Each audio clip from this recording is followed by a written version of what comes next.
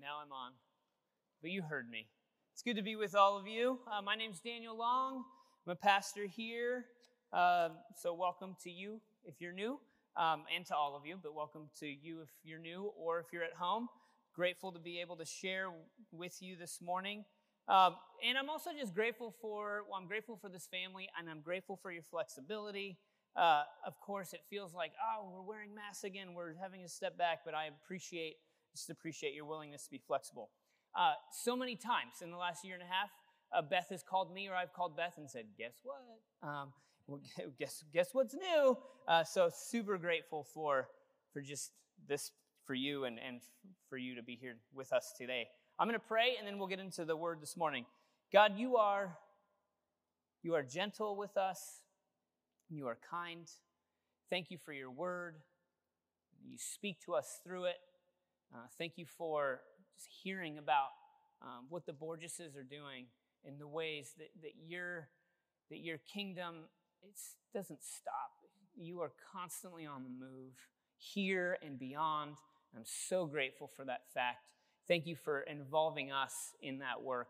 God, I pray that as we look at Acts this morning, that you would help it to come alive for us in a way that we see it afresh, and also in a way that it moves in our lives and works to form us by your Spirit. So it's in Jesus' name we pray. Amen. So we're in the book of Acts, where we've begun a series where we're going through Acts, and we'll be in this for quite a while. We've gone over the first 2 chapters, and this morning we're going to do the impossible task of going through 2 chapters together, chapters 3 and 4. So if you want, you can actually get a Bible out, and you can turn to Acts chapter 3. We heard the beginning of Acts 3 read, really the moment that sort of incites the rest of the next 2 chapters. It's like that moment in a movie or in a novel that really gets the action going, and everything sort of begins to play off of this one incident of a man being healed. And so what I want to do this morning is begin by actually giving an overview of these 2 chapters, of chapters 3 and 4, and then talking about a few different things from the 2 chapters that I think tie them together. So as you can see behind me, as I can see in this little TV up here, the overview of Acts chapters 3 and 4, I just want to walk through it. So what we see at the beginning, which we heard read, is Peter and John, they heal a man. So they're here at the beginning, and we're told it's at the Beautiful Gate. It's this place where they're like near the temple, and they see a man and they heal him. And then we see in verses 11 through 26 of chapter 3 that then Peter preaches. He preaches to the people of Israel in Jerusalem. Now, remember, when Acts began, Luke told us that the trajectory of the gospel is going to begin in Jerusalem, Judea, and Samaria, and then to the ends of the earth. So this is that moment where it's beginning in Jerusalem. Then we turn into chapter 4, verses 1 through 4. We see that Peter and John, they're arrested. They're arrested by the religious authorities, by the religious aristocracy of the time. But then we also know that movement of the Spirit cannot be stopped. Even though they are arrested, more than 5,000 people hear Peter's proclamation and were saved. Then verses 5 through 12, we see that Peter is questioned. And then he responds to that questioning in boldness. In verses 13 through 22 of chapter 4, we see that the religious authorities, they're confounded. They're actually confounded by Peter's boldness. How is it that he is still able to speak with such boldness, even though they're trying to suppress the message of the gospel? But they also are confounded because they cannot deny what has happened. A man has been healed. Then in verses 22 through 31, we see that Peter and John return to their community. And as we've already seen, the community that the Spirit has become part of and is indwelled, they can't help but pray. And when they pray, the place where they were gathered shakes. This another amazing moment of the Spirit. They're filled with the Spirit, and then they continue to speak the word with boldness. So that's just this long overview of the 2 chapters that we're going to be talking about this morning. But I want to talk about a few things that I think Luke is doing in these 2 chapters that I think are really important. I mean, on the one hand, he's showing how the gospel message is first preached in Jerusalem, which we talked about. He's also wanting to show the resistance of that message, which is in line with the resistance that Jesus actually had happened to him in the Gospels. But he's showing the resiliency of the Christian community, that even in spite of this resistance, the Christian community, the movement of the Spirit cannot be stopped. The apostles will continue to preach. The community will continue to pray and support. He's doing those things, but one key thing that Luke can't help but do in these 2 chapters is talk about the name of Jesus. Somehow the power and authority of the name of Jesus comes up again and again in these 2 chapters. What Luke is wanting to do, which he's done from Luke 1:1, is connect the story of the church to the life, death, and resurrection of Jesus. They are inseparable. We cannot understand what the Christian church is doing or is supposed to do without first recognizing the story and the movement and the power of Jesus himself. So I just want to look at a few places where the name of Jesus comes up in Acts 3 and Acts 4. Again, just to show that this is something that Luke is intentionally doing as an author. So in Acts 3:6, we see that Peter said, and he says this to the man who's crippled from birth, he says, "I have no silver or gold, but what I have I give you. In the name of Jesus Christ of Nazareth, stand up and walk." Later on in verse 16, it says, "And by faith in his name," the name of Jesus, "his name itself has made this man strong, whom you see and know, and the faith that is through Jesus has given him this perfect health in the presence of all of you." Peter is describing what has happened to the people who are questioning him, and he is saying that it is because of the name of Jesus. That is what has made this man strong, and it is faith in this person, Jesus. Then we turn over to chapter 4, verse 7. "When they had made the prisoners," talking about the religious authorities, "stand in their midst, they inquired, 'By what power or by what name did you do this?' Then Peter, filled with the Holy Spirit, said to them, 'Rulers of the people and elders, if we're questioned today because of a good deed done to someone who is sick and are asked how this man has been healed, let it be known to all of you and to all the people of Israel that this man is standing before you in good health by the name of Jesus Christ of Nazareth.'" Then we go to verse 17. And it's talking about the religious authorities again in chapter 4. "But to keep it from spreading further among the people, let us warn them," talking about the Christian community, specifically Peter and John, "warn them to speak no more to anyone in this name." Then again in verse 30. Or starting in verse 29. "And now, Lord, look at their threats." This is the community praying. "And grant to your servants to speak your word with all boldness while you stretch out your hand to heal, and signs and wonders are performed through the name of your holy servant, Jesus." The name of Jesus. The name of Jesus. In his name. By what name? The name of Jesus is something that we cannot overlook in these 2 chapters. Luke is wanting to be sure that we recognize that anything that the Christian community is doing, anything that Peter and John are doing, is only because of the name of Jesus. Now, when it speaks of the name of Jesus, it's not just simply talking about the actual name, but name means something. If we go back to the beginning of Scripture, we see that when God shows up to Moses in the burning bush, and he tells them to go release the people from captivity in Egypt, Moses says, "Well, who is sending me? Who am I supposed to tell the people who is sending me?" "Tell them I am sent you." Yahweh, the Lord, it becomes this source of power because the name speaks to the reality of the person, and not just who the person is, but their authority, their power, and what it is they're doing. This is actually the empowerment for the apostles, for this early Christian community. The name of Jesus.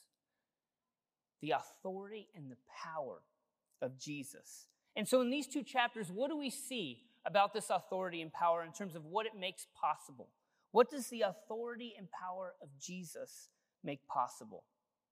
Well, first, what we see is literal physical healing and restoration. I mean, again, we go back to the Gospels. Isn't it interesting that one of the first things we see the apostles do is one of the first things we see Jesus do, which is to heal a man who's crippled. To suggest that the kingdom of God, the power and authority of Jesus, means physical restoration. Acts 3, 8 through 10.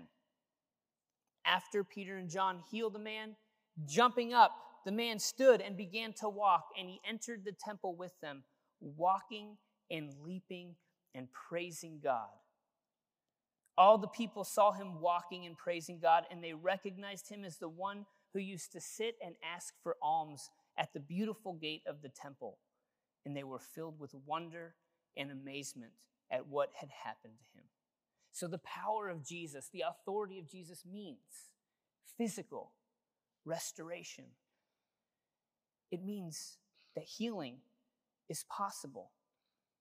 And this type of restoration physically isn't just simply a person's body being healed, but actual restoration physically into a community. In this moment, when a person, or at this time, when a person was crippled, if a person got to the point where they were asking for alms, things were very bad. That was not something that people wanted to do, not a place that people wanted to be. It was shameful to get to that place in order to live that you needed to beg and ask for money. There is a sense of being excluded from the community. Some scholars think that people in this state weren't actually able to enter or get close to the temple. But because he's physically healed and restored, this physical restoration is possible, this communal restoration is possible. But the authority and power of Jesus also makes possible spiritual healing and restoration. Later on, after this, when Peter is being questioned, and when he begins to respond, he actually tells the people of Israel in Jerusalem the reality of the salvation that is possible in Jesus. Acts 4, verses 8 through 12. Then Peter, filled with the Holy Spirit, said to them, "Rulers of the people and elders, if we are questioned today because of a good deed done to someone who is sick and are asked how this man has been healed, let it be known to all of you and to all the people of Israel that this man is standing before you in good health by the name of Jesus Christ of Nazareth, whom you crucified, whom God raised from the dead. This Jesus is the stone that was rejected by you, the builders. It has become the cornerstone, and there is salvation in no one else. For there is no other name under heaven given among mortals by which we must be saved." So the message of the gospel, the message of God's kingdom, means physical restoration. It also means spiritual restoration. It means salvation. There is no other name by which we can be saved. And I say that to you, there is no other name by which we can be saved. It is the name of Jesus that makes salvation possible. Not who I am, not who you are, not what we're capable of, but the power and authority of Jesus and what he's given to us in his life, death, and resurrection. That is what makes salvation possible. That is the good news of the gospel. And so we see this sense of the name of Jesus, this thread in these two chapters, but we also see the people's responses to this power and to this authority. And there are three responses to Christ's authority and power that we see in these two chapters. The first one is boldness. We see that Peter, we see that John, there's a sense of boldness. They actually know what they have, or at least they have a sense of it. They probably don't know completely, that they see a man who is crippled and they have a calling, empowered by the Spirit, to say that we do not have silver and gold, but what we do have is this, and then heal a man. There is boldness in the sense of their understanding that they are empowered by the Spirit. But they are also emboldened to do something significant that I don't think I've ever been hung up on before, like this week in thinking about this passage. And it's this moment. If you want to turn to chapter 3. I'm going to start in verse 1. One day, Peter and John were going up to the temple at the hour of prayer at 3:00 in the afternoon, and a man lame from birth was being carried in. People would lay him daily at the gate of the temple, called the Beautiful Gate, so that he could ask for alms from those entering the temple. When he saw Peter and John about to go into the temple, he asked them for alms. Peter looked intently at him, as did John, and said, "Look at us." Why? That is astounding to me. That moment that Peter and John asked the man to look at them. It's a fascinating detail of this passage. To stop and to tell the man to look at us. And I would love to hear everybody's response to why you think they ask him to do that. Well, one reason is, I imagine, where this person's state, where they are in the community, they don't have, or he doesn't have, the sense of himself to think that he is worth actually making eye contact with another human being. That's what I imagine. How could you, right? He's just asking for things. But yet Peter and John are emboldened in a way of wanting, again, like I said, to restore this person to community and begin to enact that restoration by demanding some sort of contact with one another. This is even before the healing. Like, their boldness to say, this person whom most people might reject or exclude, we're not just going to take time with, but we are going to demand that some sort of communal moment takes place. Look at us. Now, there is a sense of boldness in that because it requires boldness to dignify. I think it requires boldness to dignify another human being. Because once we dignify people who we might think are undignified, then it means we are required to then treat them differently than we would have otherwise. That requires boldness. And it's something that I think that the Holy Spirit makes possible, not just then, but to us now. That we have the ministry of dignifying other human beings who may not think they have a place. We can be emboldened by the Spirit to stop, to see, and to say, look at us.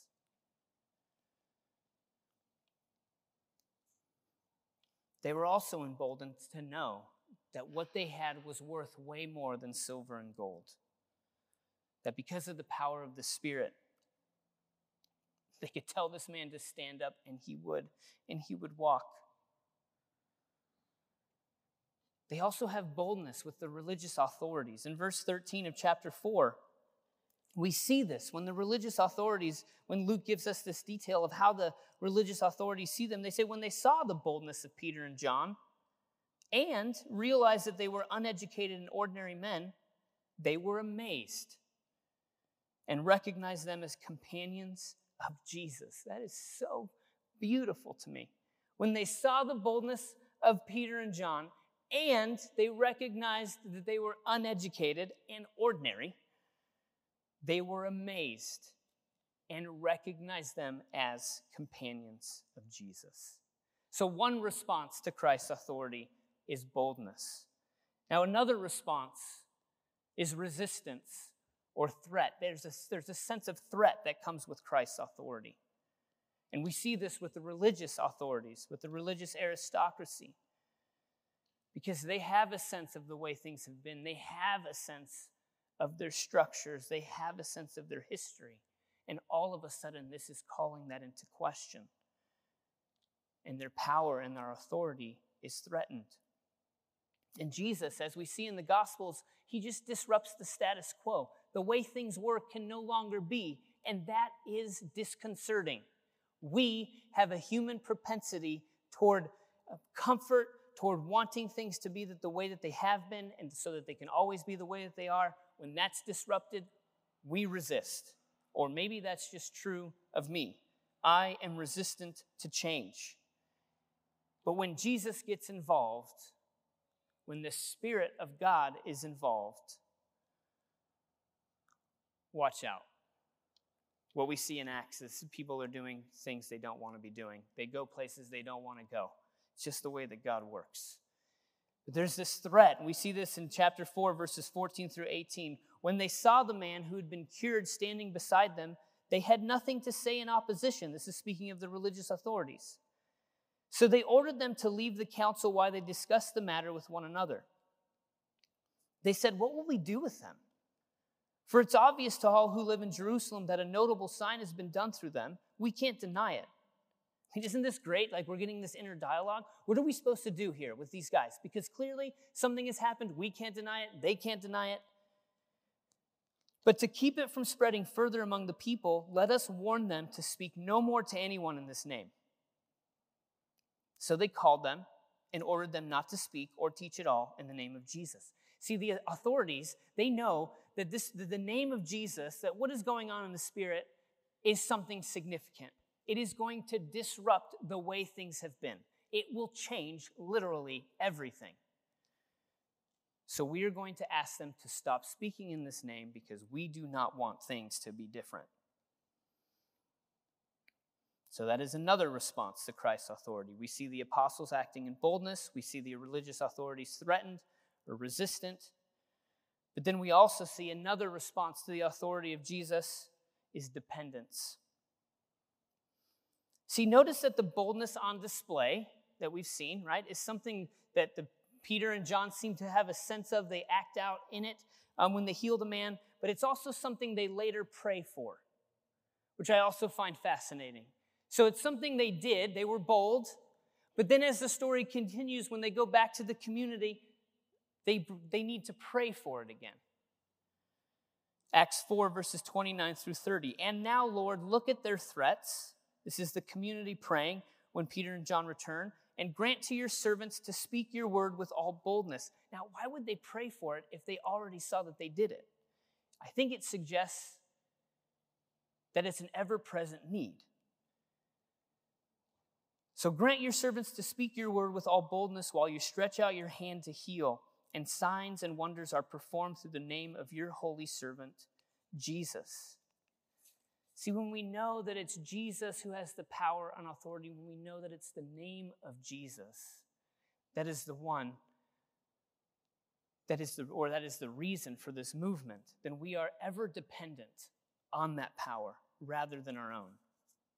One scholar named Willie Jennings, who wrote a commentary on Acts, he speaks about this boldness in this way, in this dependence. Peter speaks boldly, but this boldness is not the result of character refinement or moral formation. Peter has not become the great man who stares down his enemies with epic courage, the kind that creates an odyssey or a heroic tale. Indeed, there is no such things as individual boldness for the followers of Jesus. Of course, each disciple can and must be bold, but their boldness is always a together boldness, a joined boldness, a boldness born of intimacy. The modern lie of individualism is most powerful when we imagine that boldness comes from within. Do not miss that.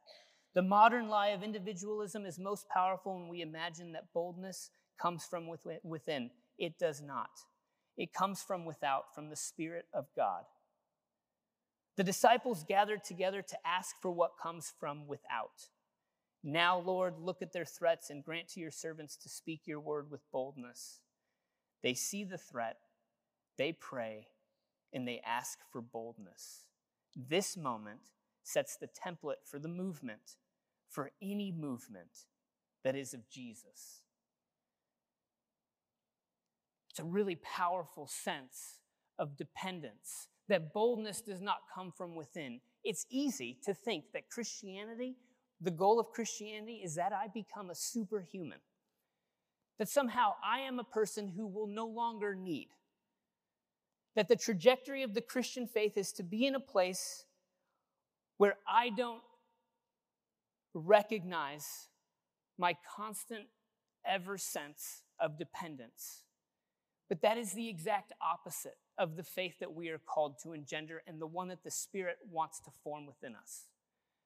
The type of Christian faith that we see in Acts, that we see in the Christian story, is a faith that says always, every moment, I need. I need to be empowered by you, Jesus, by the Spirit. You are not capable in and of yourself, nor will you ever be, to be one who speaks with boldness and testify faithfully to the one that is Jesus. That is the Spirit's work in us. That's why even Peter and John were able to heal a man, but then later on, no, they needed to continue to pray with boldness, because it is not just a once-in-a-lifetime thing. The Spirit empowers the church, which then engenders this constant sense of, Lord Jesus, we need the power of your name to be the one that makes this possible, to move the gospel further. A boldness that comes from without, and that speaks to dependence. And so we see these three responses in Acts 3-4 to the authority of Jesus: boldness, resistance, feeling threatened, and also dependence. And so as we leave this morning, here's three questions I would like for you to ponder, like for us to ponder together. The first one is this: do you know what you have? Do you know what we have? Do you recognize, do we recognize that the Spirit of God has poured out upon his church? That the same Spirit that raised Jesus from the dead is the same Spirit that animates and empowers us as his followers. Not a different Spirit. Not a Spirit that was then, and this is kind of just a small little bit of Spirit. No, like the same Spirit. Do we know what we have? That we are Spirit-empowered people who can then be bold with who we are and the message that we have, which is because of the name of Jesus, because of his power and authority. It means physical, communal restoration. It means spiritual restoration. It means salvation. That is the message.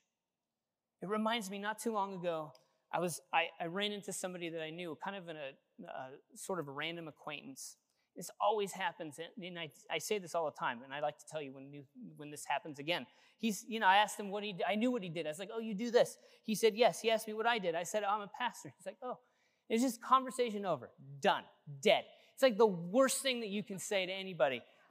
If they're not a churchgoer, even if you are a churchgoer, you're not interested really in what I do. But even if you're not, there's this sense of, oh, okay, there's a totally foreign world.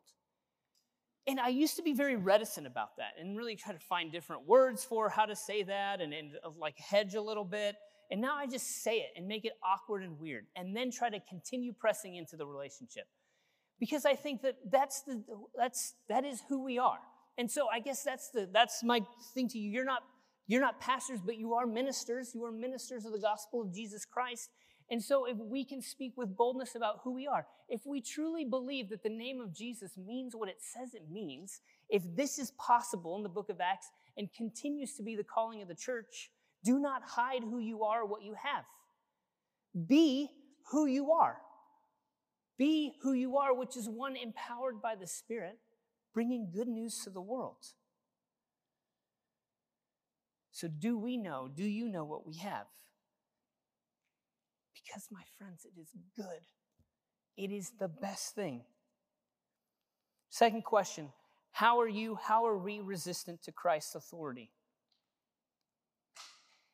Now, I ask that question in a way that it assumes that you are, because you are. Because I am.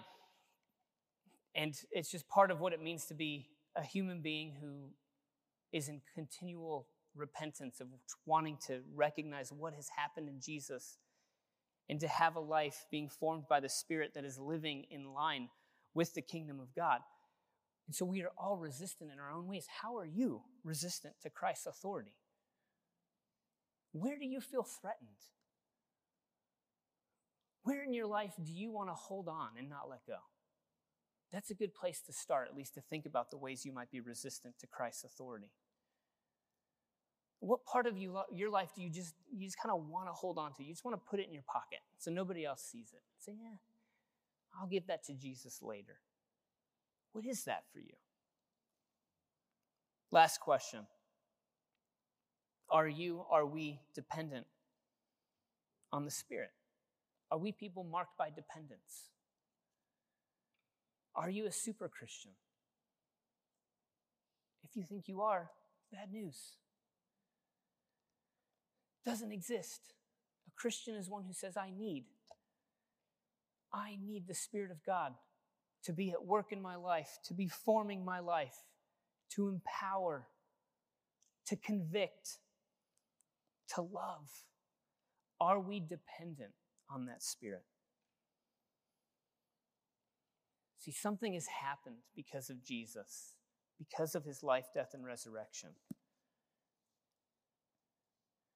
The power and authority of Jesus means good news for the world. And if we are people whom the Spirit has been poured out upon, then we can be people who are bold. We can be people who are honest about the ways that we resist and repent. And we can be people marked by that ever-increasing need to be dependent upon the Spirit and his movement. I mean, thanks be to God that God has begun something wonderful and that we're wrapped up in it and that we have an opportunity to be emboldened by the Spirit and to be dependent upon the Spirit and his work. So grateful, and I'm so grateful to be doing it with all of you. In just a moment, we're going to partake in the bread and cup together, which is an act of dependence in and of itself, to say, I am defined by my need of food from Christ, my need of his blood, of his giving of himself, so that I might have life. This is the moment that we say we are a community who is dependent. Now, you're going to be released by rows. You can come forward and you can grab the elements, but hold on to them. Take them back to your seat. We're going to partake of them together. Now, if there are people streaming this outside, some people will also come to give you elements as well, so you don't need to come in. We'll go out to you. And those of you at home, this is a communal meal, and so even if you're not partaking with us live, you are still partaking with us together as a church, expressing our need with one another. You don't have to be a member of this church to partake. All are welcome, those who have professed their faith in Jesus. So if you'd please stand, and you'll be released in a moment.